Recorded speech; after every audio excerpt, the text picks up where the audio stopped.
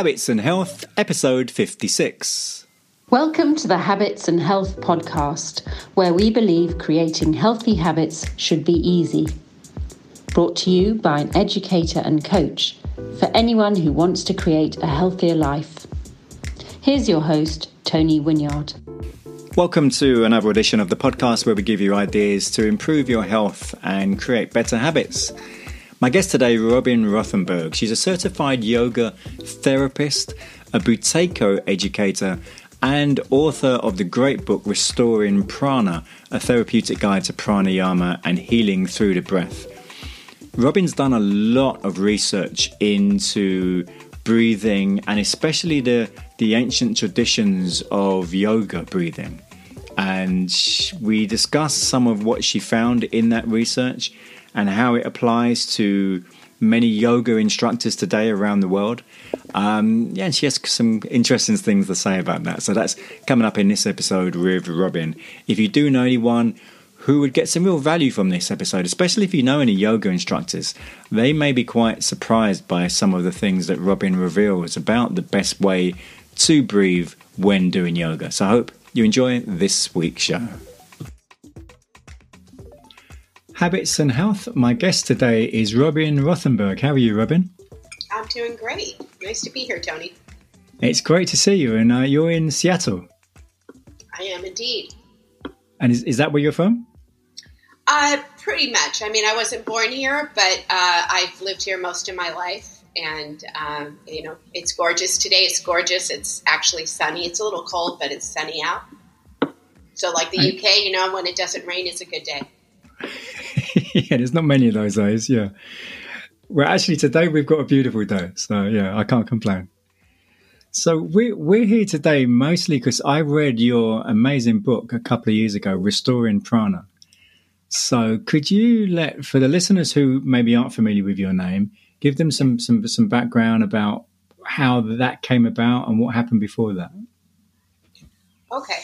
So first of all, I have a 35-year history of deep study, practice, and training in yoga and yoga therapy.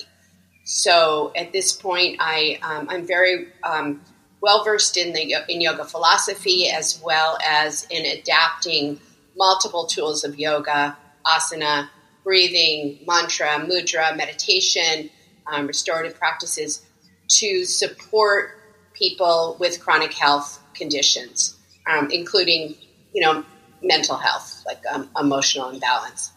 And I spent the last 15 years training yoga teachers to become yoga therapists. So that's a whole other level. My program's 1,000 hours above a basic 200-hour teacher training, right? So my world really revolves around yoga and health and healing and tools that can help people to feel better. And what got me going on that path of yoga as opposed to maybe the yoga fitness path is because I had a lot of chronic health issues myself as a kid and even into early adulthood. When I started practicing yoga, I started feeling better, and then that caused me to look at other habits that I have, like my dietary habits and my relationship habits and my physical activity habits and all kinds of things, changing those up. And I realized that I had a lot of power and say over whether I felt good or whether I felt bad. And that was, to me, a ticket to freedom, because as a kid, I felt like I didn't understand why everybody else seemed to be fine and be able to do all these things and never get tired. And I was always tired, and easily, getting sick and that kind of thing. So yoga it wasn't the whole story, but it was definitely the foundation for a new story where I began exploring other avenues to support myself in health and well-being. Right. So then fast track, all that was going great. Until there was a sort of series of, you could say a perfect storm of things that coalesced with some personal stressors in my life, with health issues of people in my family and new grandchild. And so more responsibility for me in terms of caretaking. And then my programs really grew to where I was doing an excessive amount of talking and teaching for hours on end, days at a time. I would do these 10-day trainings where I would talk all day long. And I started going backwards in my health. I started having a resurgence of the fatigue and the coughing and some other, and just more respiratory issues coming back, reminiscent of my childhood. And I couldn't figure out at the time why that was happening. That led me through a series of things to find Patrick McKeown and start to work with Buteyko breathing, which completely transformed my life and my understanding of breathing. And then that, of course, stirred the pot of yoga, because I'd been teaching pranayama for various conditions for a long time. And what I learned, I learned many things from Patrick. One of the most difficult things I learned was that I didn't know anything about the respiratory system or breath. And I'd been running around claiming I was a breath expert. So I had to do a lot of, mea culpas around that. But when I was with Patrick and I was learning all this stuff about how the respiratory system works and what functional breathing really is, and the problems associated with big breathing and imbalance between oxygen and CO2 and all of those things, I thought, okay, as soon as I get my head wrapped around this and I can actually speak it in a coherent way, I have to write a book to inform my colleagues and my peers in the world of yoga so that we wake up and really understand what it is we're doing, because we don't really know what we're doing.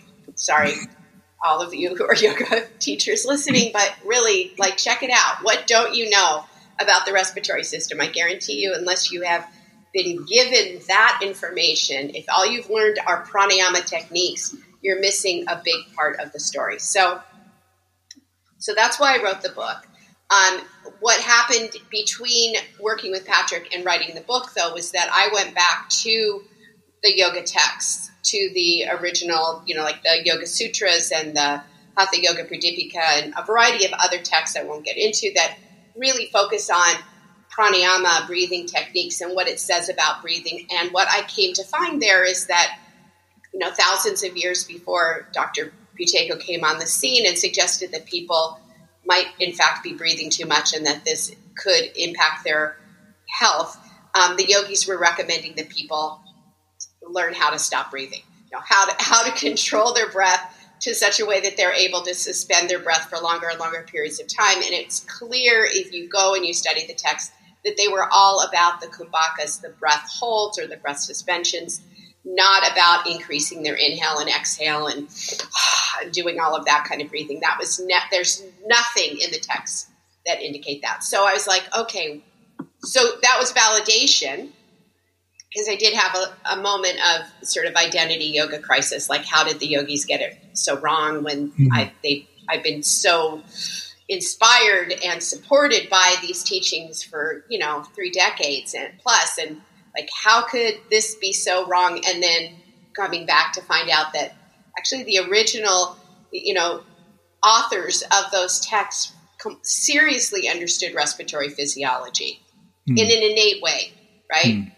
Through their own observation that by breathing less, they could control their mind. By breathing less, they could control their health. They could control their bodily functions. There were so many things that they could regulate by controlling their breath and in the direction of less. And then somehow something got lost in translation to where now we have people all over yoga studios being instructed to big breathe and do those big exhalations through the mouth because it increases oxygenation, which could not be a bigger lie. Then, it's just not true. But it's everywhere. It's pervasive in the world of exercise too, but I focus very much on the world of yoga. And so I guess a lot of the people that you're teaching, a lot of the yoga, so is it yoga instructors that are coming to you, or right? So a lot of the yoga instructors. two different populations that I serve. One, I work directly as a yoga therapist now virtually. So I work with people from all over the world with chronic health conditions, not just breathing conditions, but I do a combination of yoga therapy and breath retraining. So depending on what people have, what's going on for them and what they need, some kind of combo. So I do that. And then I also run trainings and a full-on therapist training for yoga teachers, as well as continuing education programs for yoga teachers who want to become more skilled in these various areas of working with people with health issues. So when they initially come to you, I'm wondering, the first time that they find out that they've been doing the breathing wrong for however long they've been doing it, that must be very difficult for them to take in. Yeah, it doesn't usually go over too well. So I learned the hard way. I was presenting at the International Association of Yoga Therapists. So these are yoga therapists. So these are people like myself who have gone on and done extensive education beyond their basic yoga teacher training, right? And have studied a lot more anatomy, physiology, psychology, Ayurveda, like they've really entrenched themselves in learning. And so then I got up there and I basically said, I didn't actually say you're doing it all wrong, but I did say, this is what I learned. And I learned that, there were a lot of things, there were a lot of gaps in my knowledge. And unfortunately I was passing along that information to my students, sort of, carrying on the lineage of ignorance. Yeah. So people were fascinated. It was the big buzz of the conference that year. I had people who were really pissed off, and just blew me off. And, there's no way, that's not what my guru says, whatever, who does she think she is? I had people who were intrigued, certainly, and were like, I want to know more. And then, I had people who said, well, great. So you said, here you put it out there and said, we're doing it all wrong. And, I had slides, I had a lot of science that was backing it up. And, but you didn't tell us what to do. Like, so there was that frustration. Like, you didn't teach us the right way to breathe. You just told us what we were doing is wrong. And then, I could only do so much. I had like 45 minutes to give a presentation, right? It was like, what could I do? I was just trying to like plant a seed. And then I had people who came up to me throughout the conference, pulled me aside, yoga therapists with tears in their eyes saying, I think this is true for me. I think what happened to you with your health declining, I think this is the truth for me too. And they were embarrassed and ashamed. I understand that. And like, kind of like, like a little anonymous club, like don't let anybody know, but I think I have a problem with my breathing too. And I think my pranayama practice is making it worse too. And I don't know what to do about it. And I don't know how to talk about it. Right. So it was an interesting response, but yes, I get pushback. When I wrote the book, you've read it, so you know how many citations are in it. I gave up counting. As a kid, all I wanted to do was write fiction. When I was in the middle of writing that book, I'm thinking, what the heck? How is it that I'm writing a textbook? Like, really? But I did that because I wanted it to come across as science, because it is based in science. I quoted the Vedic sciences, the yoga texts that I referenced, right?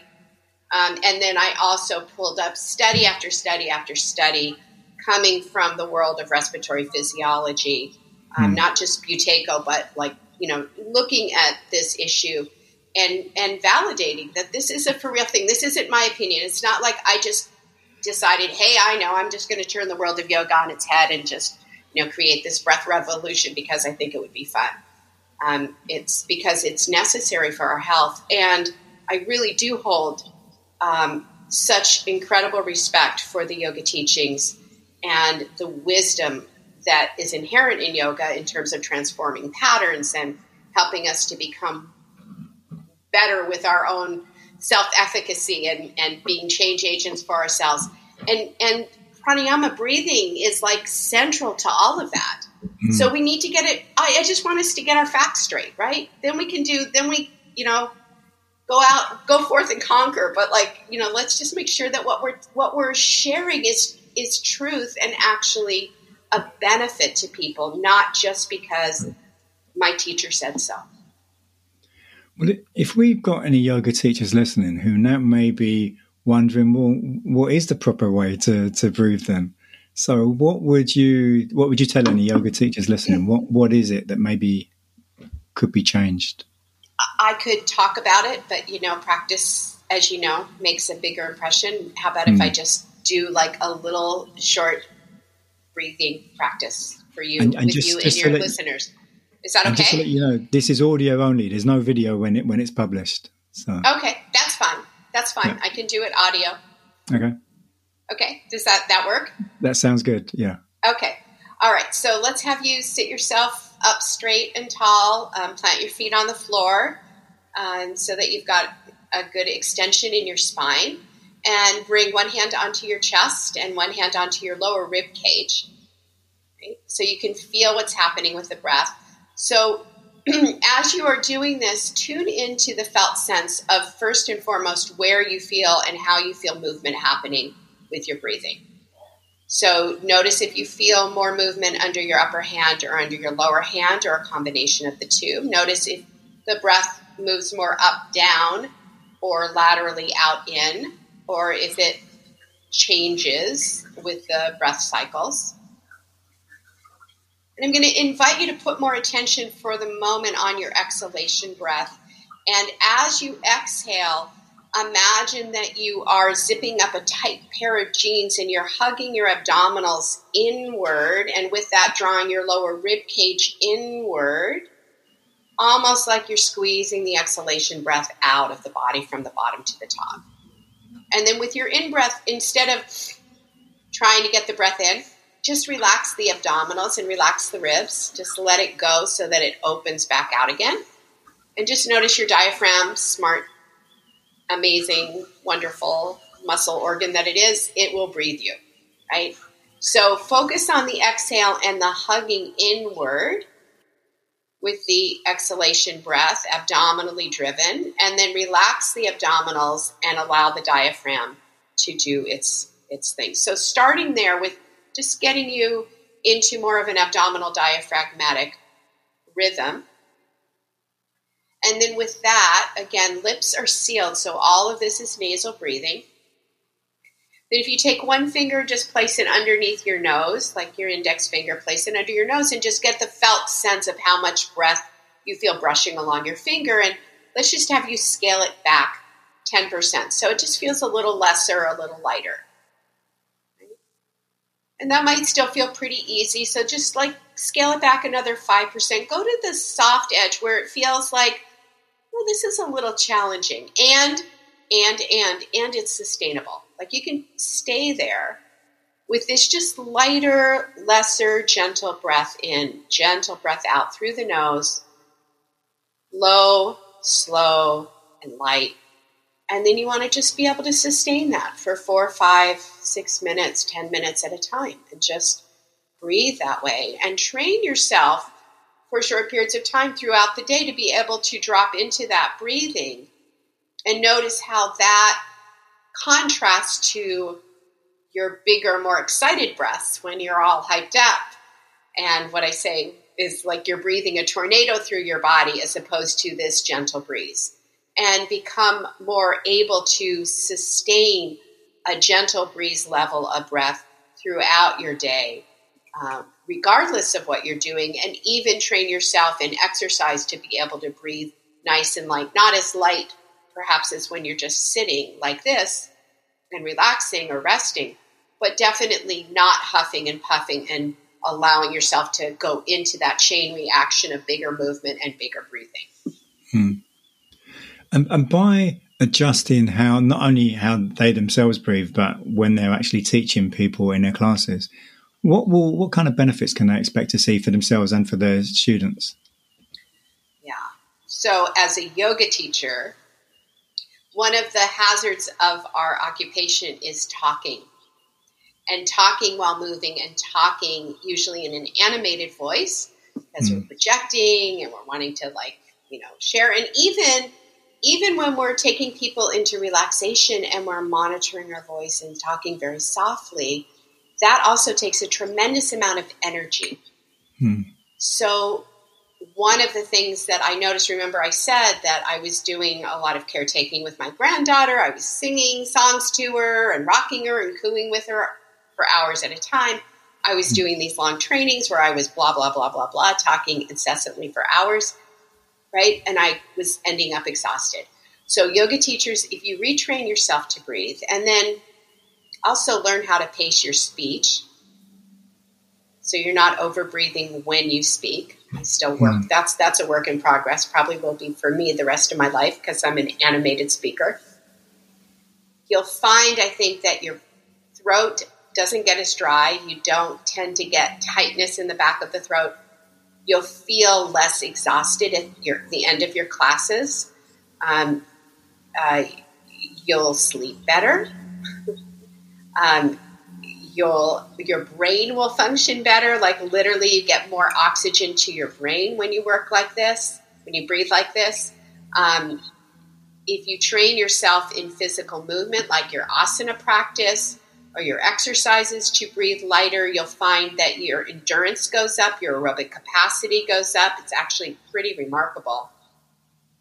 And you won't get as sore afterwards. You can do more like weight training and things like that and not end up with as much lactic acid buildup. And there's a lot of chemistry behind this. We don't need to get into that.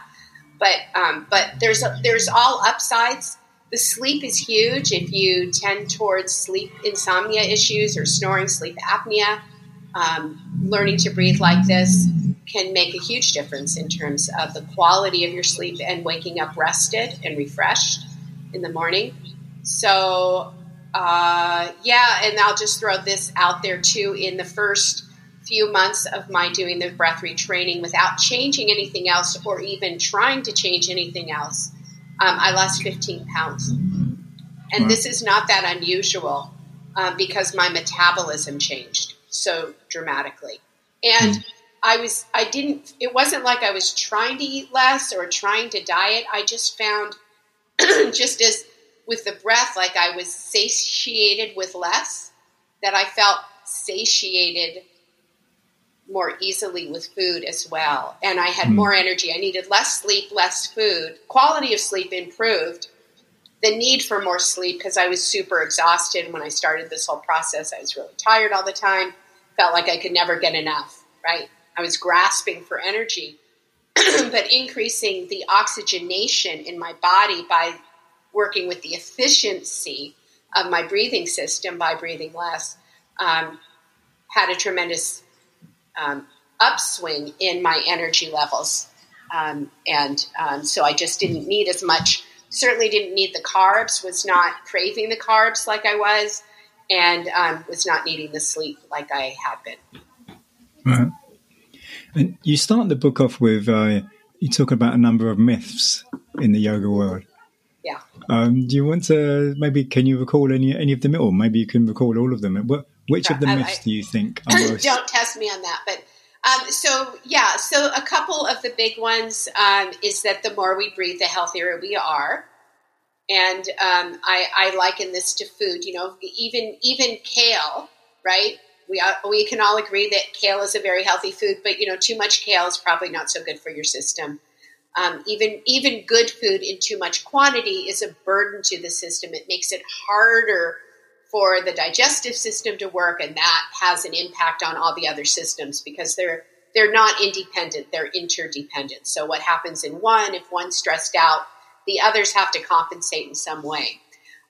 So there's actually an optimum amount of breath that we ought to be breathing through the course of our day. And breathing more than that actually also is a burden to the system and has a cascade of compensatory reactions in our body that can create ill health, can throw our health off. So that's one breath myth. Another is that oxygen, is the good guy and CO2 is the bad guy. Yeah. And so we should, especially in the world of yoga, there's this, exhale, clear all the air from your lungs, which is another breath myth because that's not actually possible. Thank God. There's always a residual reserve level of air in our lungs. And that's a good thing. We don't want to, nor could we ever completely. I mean, when we die, that's when that happens. Otherwise, we always have some in there. But that CO2 is not like this horrible, toxic thing that we need to get rid of. And in fact, we cannot utilize the oxygen that we take in unless we have sufficient levels of CO2 in our body. CO2 is actually critically important for balancing our health, our pH, and a variety of other things. So there's a right amount, and that when we breathe a lot, we don't get more oxygen in, another breath myth. But what we do is we off-gas more CO2 out, which means, again, we are less able to utilize the oxygen that we've taken in, which will leave us feeling breathless and lack of energy. And so then the idea that gets perpetuated is I just need to breathe more. If I could only get more oxygen in front-loaded, then I would feel better. And that is just completely, like, there's no truth to that at all. And the only way to turn that tide around is to quiet the breath, slow it down, right? Make it lighter, conserve that CO2 so that as we take oxygen in, our tissues are able to actually absorb it and then we can feel oxygenated. We have that sense of energy, and our ATP is being produced well in our cells and all of that. So those are some of the big ones. And I mean, obviously, I'm going to suggest anyone listening to this, especially if you're into yoga, you should definitely get the book. I think it's a must-have, not a need to or wondering. You definitely, especially if you're instructing yoga, it's a definite book you should have.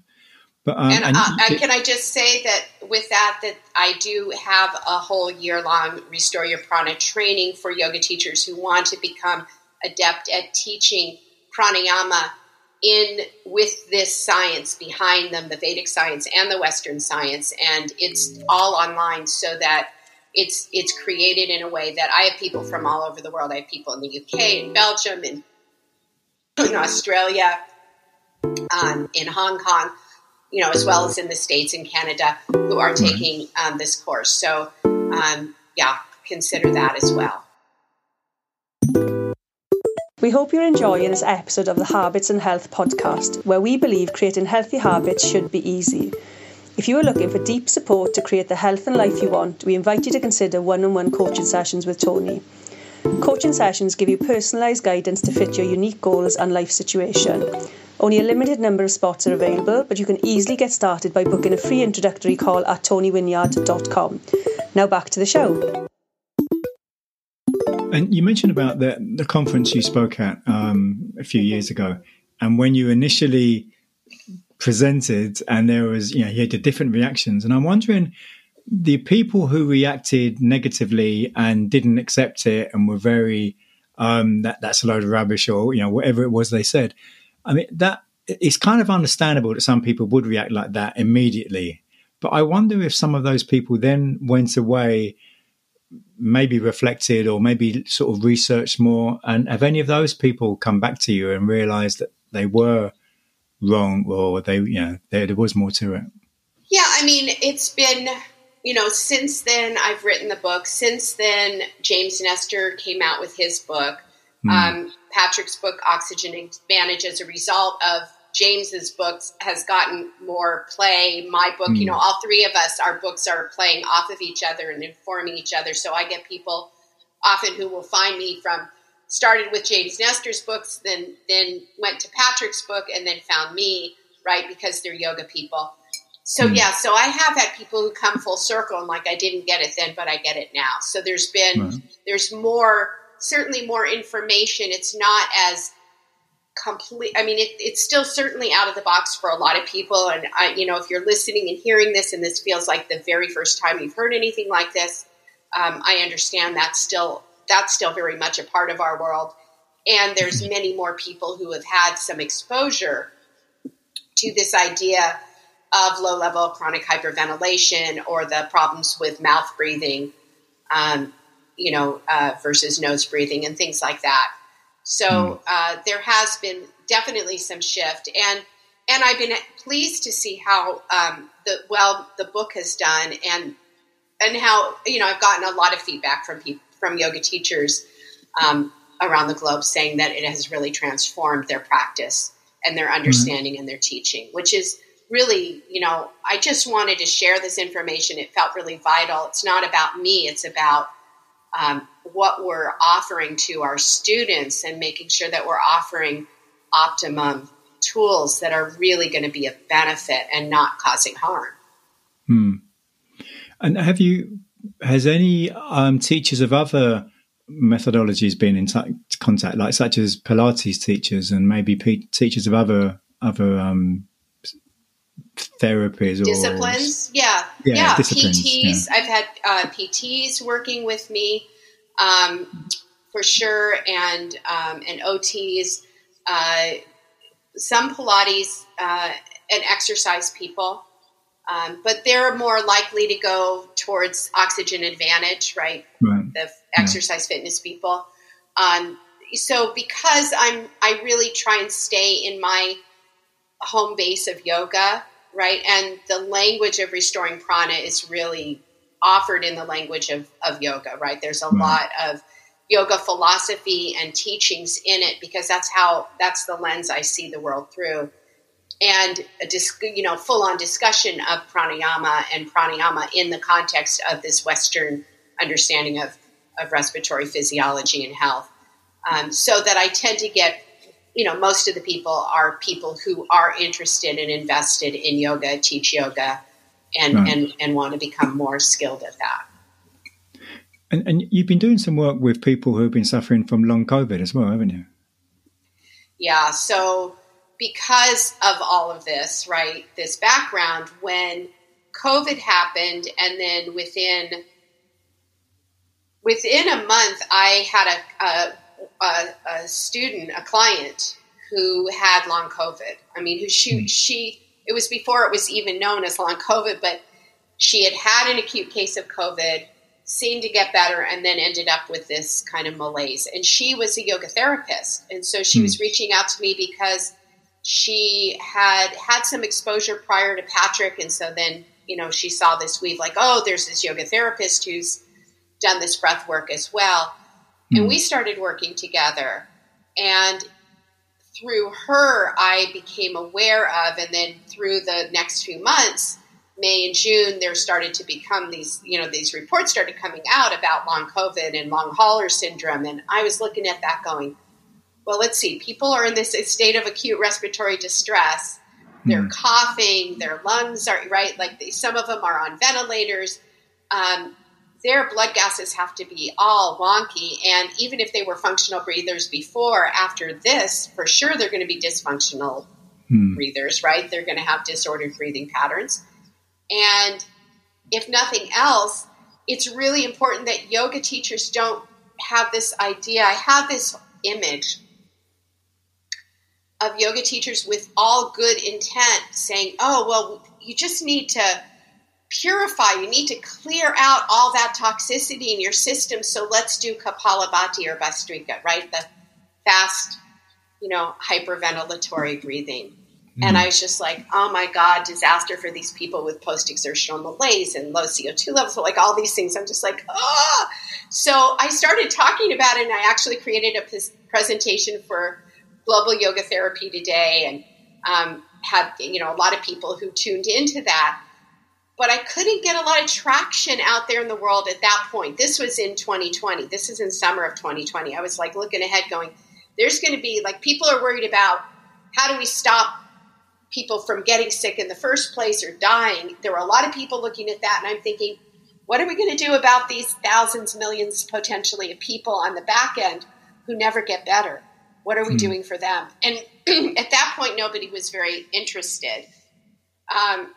Now, here, 2022, I just did a whole 9-hour course for yoga therapists for IOIT, working with a client with long COVID over the course of 4 sessions and demonstrating in action how using these breathing techniques can make a tremendous amount of difference night and day between first session and the ending session for this woman. I'm involved in, so part of that was being in the long COVID task force for IYT and developing this program. I did a group of classes for people with long COVID through Give Back Yoga and IYT together. That was a four series course that was attended by people around the globe, and that's still accessible. Anybody can go to Give Back Yoga website and download that. And then I'm involved now in a UK study looking at developing a protocol for people with long COVID and addressing their concerns. And I'm seeing a number of clients with that, including a number of my yoga therapy colleagues who have contracted COVID and then long COVID, and working with them. So it's an area that has become a major focus. And in March, I have a 2-day, 8-hour training specifically for yoga teachers and yoga therapists who want to have a better understanding of the tools, a better understanding of the science, so that they can work with people with long COVID with a little bit more intelligence and knowledge and skill. For who would you say yoga therapy is aimed at? Well, so because with yoga, we're working with the multi-dimensional human being, and it's always like that, where there's never somebody with back pain that doesn't also have a life, right? And perhaps have relationship issues and maybe some depression or anxiety or some GERD, or migraine headaches. So we're always working on all levels, which means that, sometimes people think yoga therapy is like PT yoga style, but it's not, because the musculoskeletal system is just one of the systems we work with. I work a lot with people with MS and Parkinson's and neurological conditions, anxiety, depression. Like I said, all kinds of chronic health concerns. Autoimmune conditions happens to be one of my areas of expertise. I have colleagues who really focus on cancer or on digestive issues or, other cardiac issues. So it can be fine-tuned, because the tools of yoga are for a human being. We're always addressing a human being. So the question is, what's happening for this human being in front of us? Where is the source of their suffering?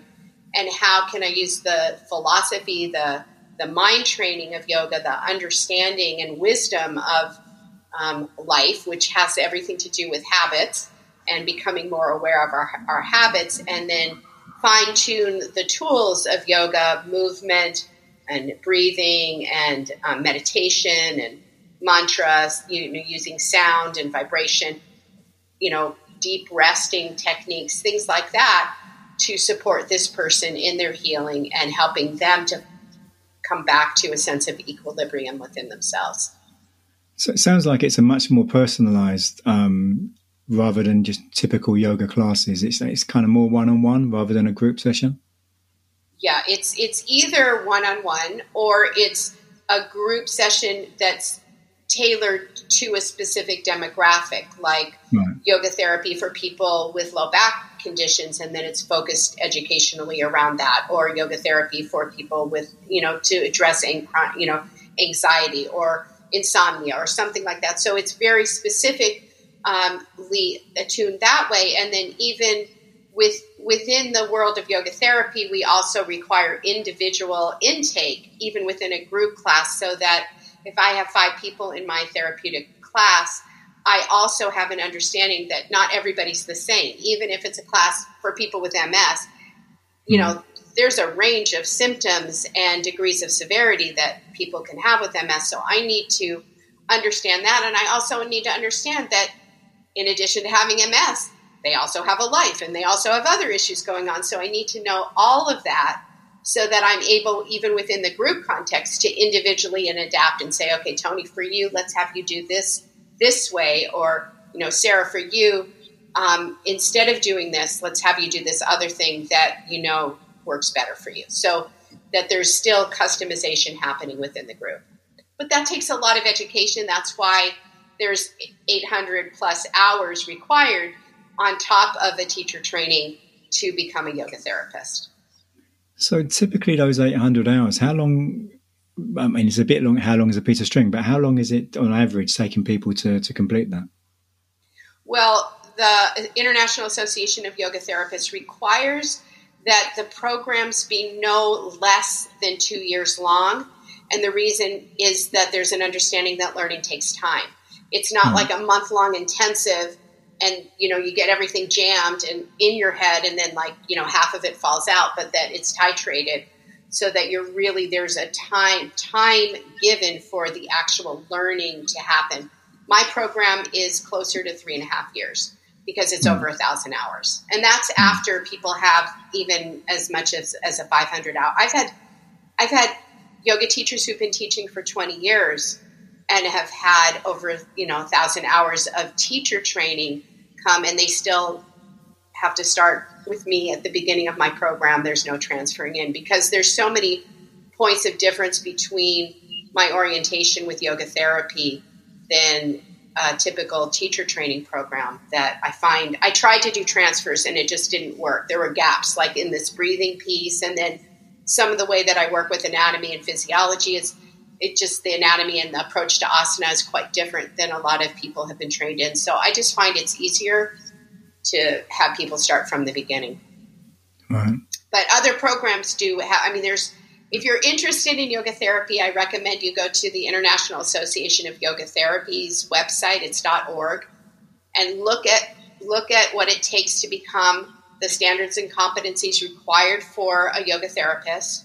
And then there's a list of training schools. There's, I think, close to 70 now internationally that have been accredited through IAYT, and start to look through and see, what appeals to you and which kinds of programs. There's a wide swath. It's not like everybody's program looks like mine. Everybody's program looks like their own program but we all have to meet the standards and competencies. And do those standards include the breathing? The standards and competencies include training in pranayama, but as we know, and as I've just, articulated, that doesn't necessarily require that people are being taught good respiratory physiology and functional breathing. So, that's pretty unique to my program. Although because of my Restore Your Prana training program, I have program directors from other schools who are coming to me to learn that piece so that they can then take that piece into their program and be sure that they are qualified and able to teach their students properly. So one of the benefits of doing that Restore Your Prana training is that then you're certified to teach pranayama in this way, which, I'm hoping gets traction over time and then becomes the new, just the way that pranayama is taught is from this perspective. Right. Well, you've touched upon habits a couple of times. So I'm just wondering about how yoga philosophy changes or helps with habits. Yeah, I wish that people understood that yoga is not about stretching. It's not about physical movement. It's not that it's not about that. It's just that what it ultimately is about is, first and foremost, there's a recognition that suffering is a part of life, being human. As part of being human, we get stuck. We run into, we smack into the same wall many, many times.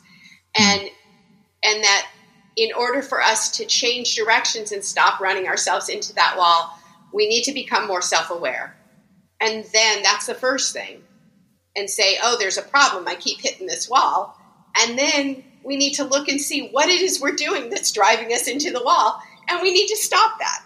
And we need to transform it. And that yoga is ultimately, it's all about transforming patterns. That is the bottom line. The word is samskara. And it actually doesn't mean habit. It goes a little deeper than that. It's the imprint that's left, right? It's the tendency, the toboggan run groove that's laid down by repetitively doing something again and again and again that increases the likelihood that we will do it again and again and again, right?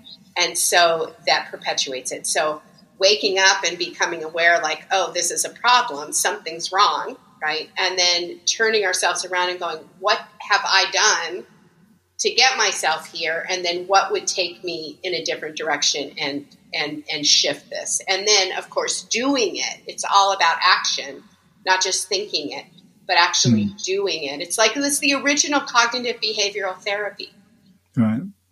Right? I mean, really, that's one way to think about it. And is there an element of, I mean, with the social media being so big now, it's really causing problems for many people regarding focus and distraction and so on. So does it look at that sort of thing as well? Well, yoga is first and foremost about the mind, transforming the mind, because that's, from the yoga perspective, that's where the problem lies. And you can think about it in terms of how many people with very severe debility, what we consider physical disabilities or health issues, could be terminal, and yet they're smiling and beatific and happy, like they're happy. How can that be? And then somebody else who has perfect health, plenty of money, and they're like whining about a hangnail, right? So is the problem really the physical condition, or is the problem the way we relate to whatever is happening with ourselves physically or, environmentally in terms of our life? Like, we have a lot of control over that. We don't always have control over circumstances, right? And it's not about like blaming, like we should make lemonade out of everything. Sometimes things suck. Like being in Ukraine right now would really suck. There's reality. But then again, even within that, what you do with it is so much an inside job. So in terms of does yoga address the mental piece of it? That's ultimately what it's always going towards. Even if we're working with somebody with changing their postural pattern, their mind, I'm teaching the mind. I'm not teaching the body. If I was going to work with you with your posture, I'd have to get your attention, right? I'd have to find your language and what helps you to get excited and inspired and motivated to do something different, as opposed to, I'm not suggesting that you slump or that there's anything wrong with your posture. I'm just saying, I have to address your mind. I have to find a way in that helps you to then take it on, own it, and then want to change it, whatever it is for yourself. Right. Okay. I can't remember if it was in your book, or I know I've read somewhere in the last few years that the origins of the word yoga is actually more, or not so much the word, but the origins of yoga were much more about breathing rather than stretching and so on. Is that? Well, it's because the breath is considered to be the most direct way to impact the mind. Right.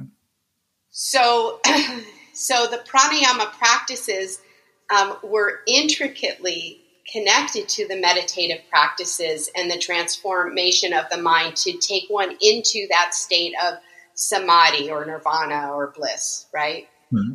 So, that's the definition of yoga, is the state of mind in which the mind is still.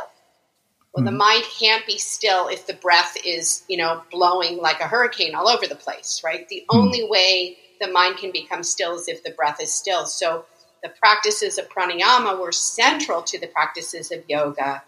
And the original teachings were much more about that piece. And then years later, Hatha Yoga, which developed more of the system of physical practices, developed. That was 1,000+ years later that those practices emerged. And then, in the West, we're very physically oriented. So those were really what we connected to, as opposed to the more mental and spiritual practices. The original practices, there was a lot of ritual, mantra, prayer, really surrendering our ego, which is not a popular idea in the West.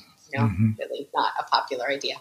But definitely in the East, the idea was, surrendering to God, like, laying yourself at God's feet. And so when yoga was transmitted to the West, a lot of what got lost were those deeper internal practices and the quieting of the mind and the stilling and the reverence and the opening up the space for, God or,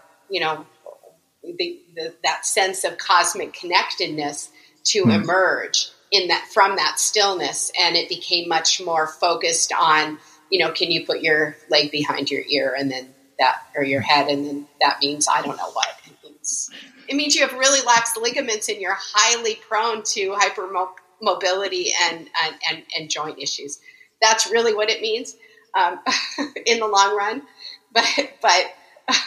But what people think it means is that you're really an advanced yogi. And if that were the case, then all of the Cirque du Soleil people and amazing acrobats in the world would all be in a state of great wisdom and nirvana. And I venture to say they aren't. So having physical flexibility does not equate to having mental serenity.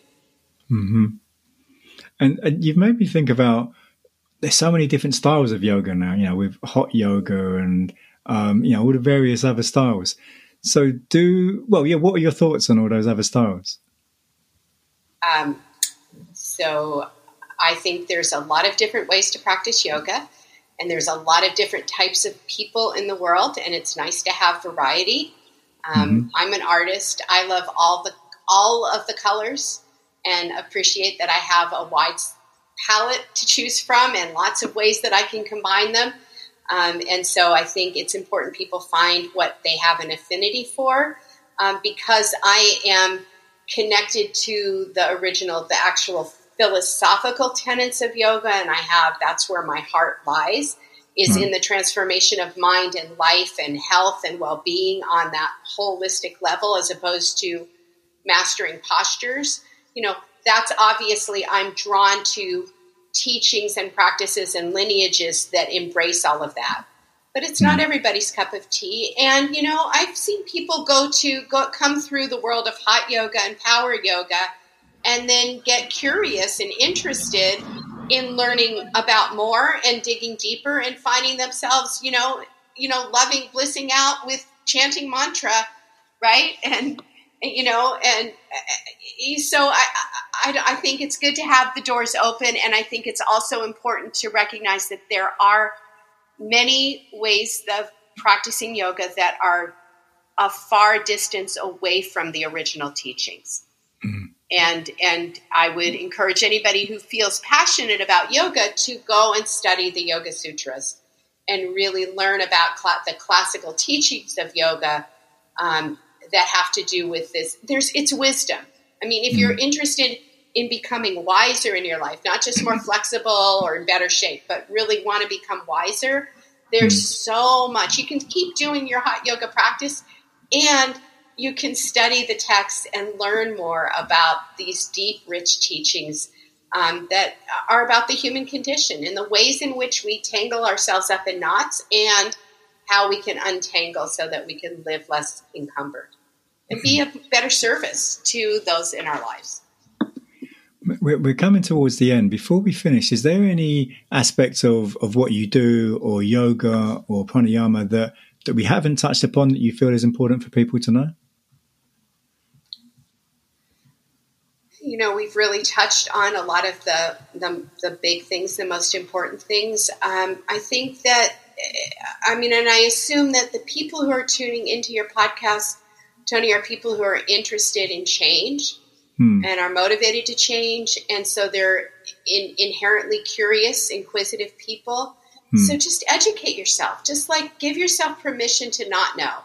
That's one of the most freeing places we can enter any room from is I don't know, right? Because then there's possibility to learn more. So when I put down my own sort of temper tantrum, frustration with oh my God, how could this possibly be true? How could all of my teachers have gotten it wrong? And oh no, what have I been, when I put that down, I went, oh my God, this is an opportunity.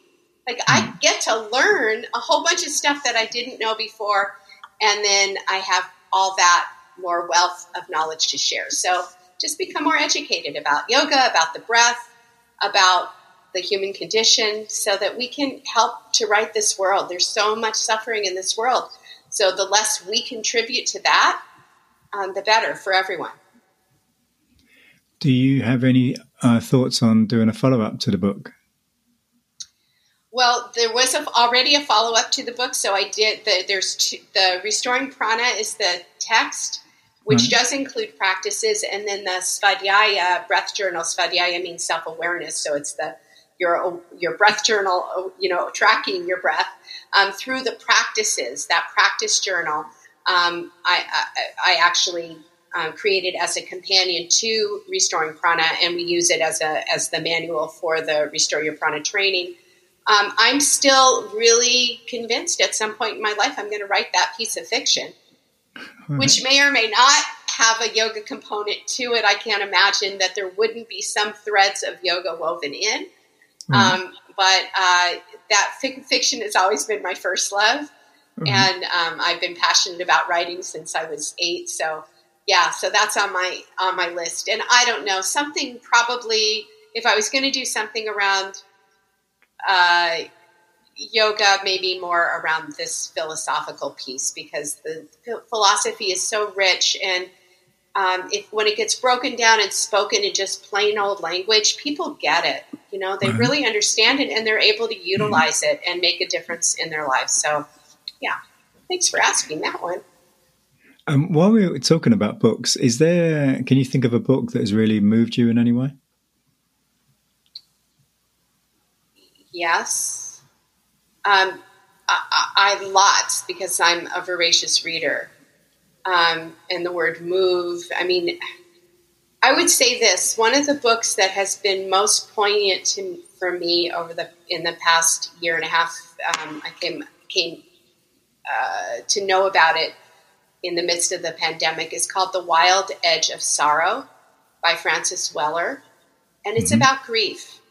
And it's about honoring grief, recognizing grief. I think that there's a lot of grief that people are carrying in the world, and there's not a lot of conversation about what do we do with this. There's hardship, there's angst, there's anxiety, there's a lot of other things that people talk about, but there's also grief over what we've lost.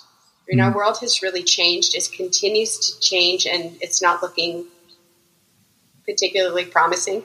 So, what do we do with this vast internal sense of that we've lost our way of life, our way of connecting, our the freedom that we had to and even the innocence of pre-pandemic, that we could just go on the way that we were. It wasn't sustainable. So there's that wake up. So anyway, if you love beautiful writing, deep wisdom, and appreciate practices that can guide us towards healing, I recommend The Wild Edge of Sorrow. It's gorgeous from beginning to end. Just lovely, lovely, lovely, beautiful piece. And if anyone wants to connect with you, where would they go in your social media and website and so on? Yeah, so my website is essentialyogatherapy.com. And from there you can reach out to me directly. I'm on Instagram, Essential Yoga Therapy, and Restoring Prana, and Facebook. I have both Essential Yoga Therapy and Restoring Prana, and I think I have a Twitter account, but I've never used it. I have a young person who's amazing, and she does all my social media, because honestly, I hardly know how to post anything. But she knows. What she posts is really representative of me and a lot of my work. On my website, there's a digital store. There's a lot of practices that you can download. A lot of practices on breathing. A lot of practices with physical practice. When the pandemic first happened, I did this 40 days called 40 Days of Blessings. I just put it out there that I was going to teach every day for 40 days straight from 7 to 8 a.m. in the morning. And that we would chant the prayer for health and end with this meditation of kind of blessing the world.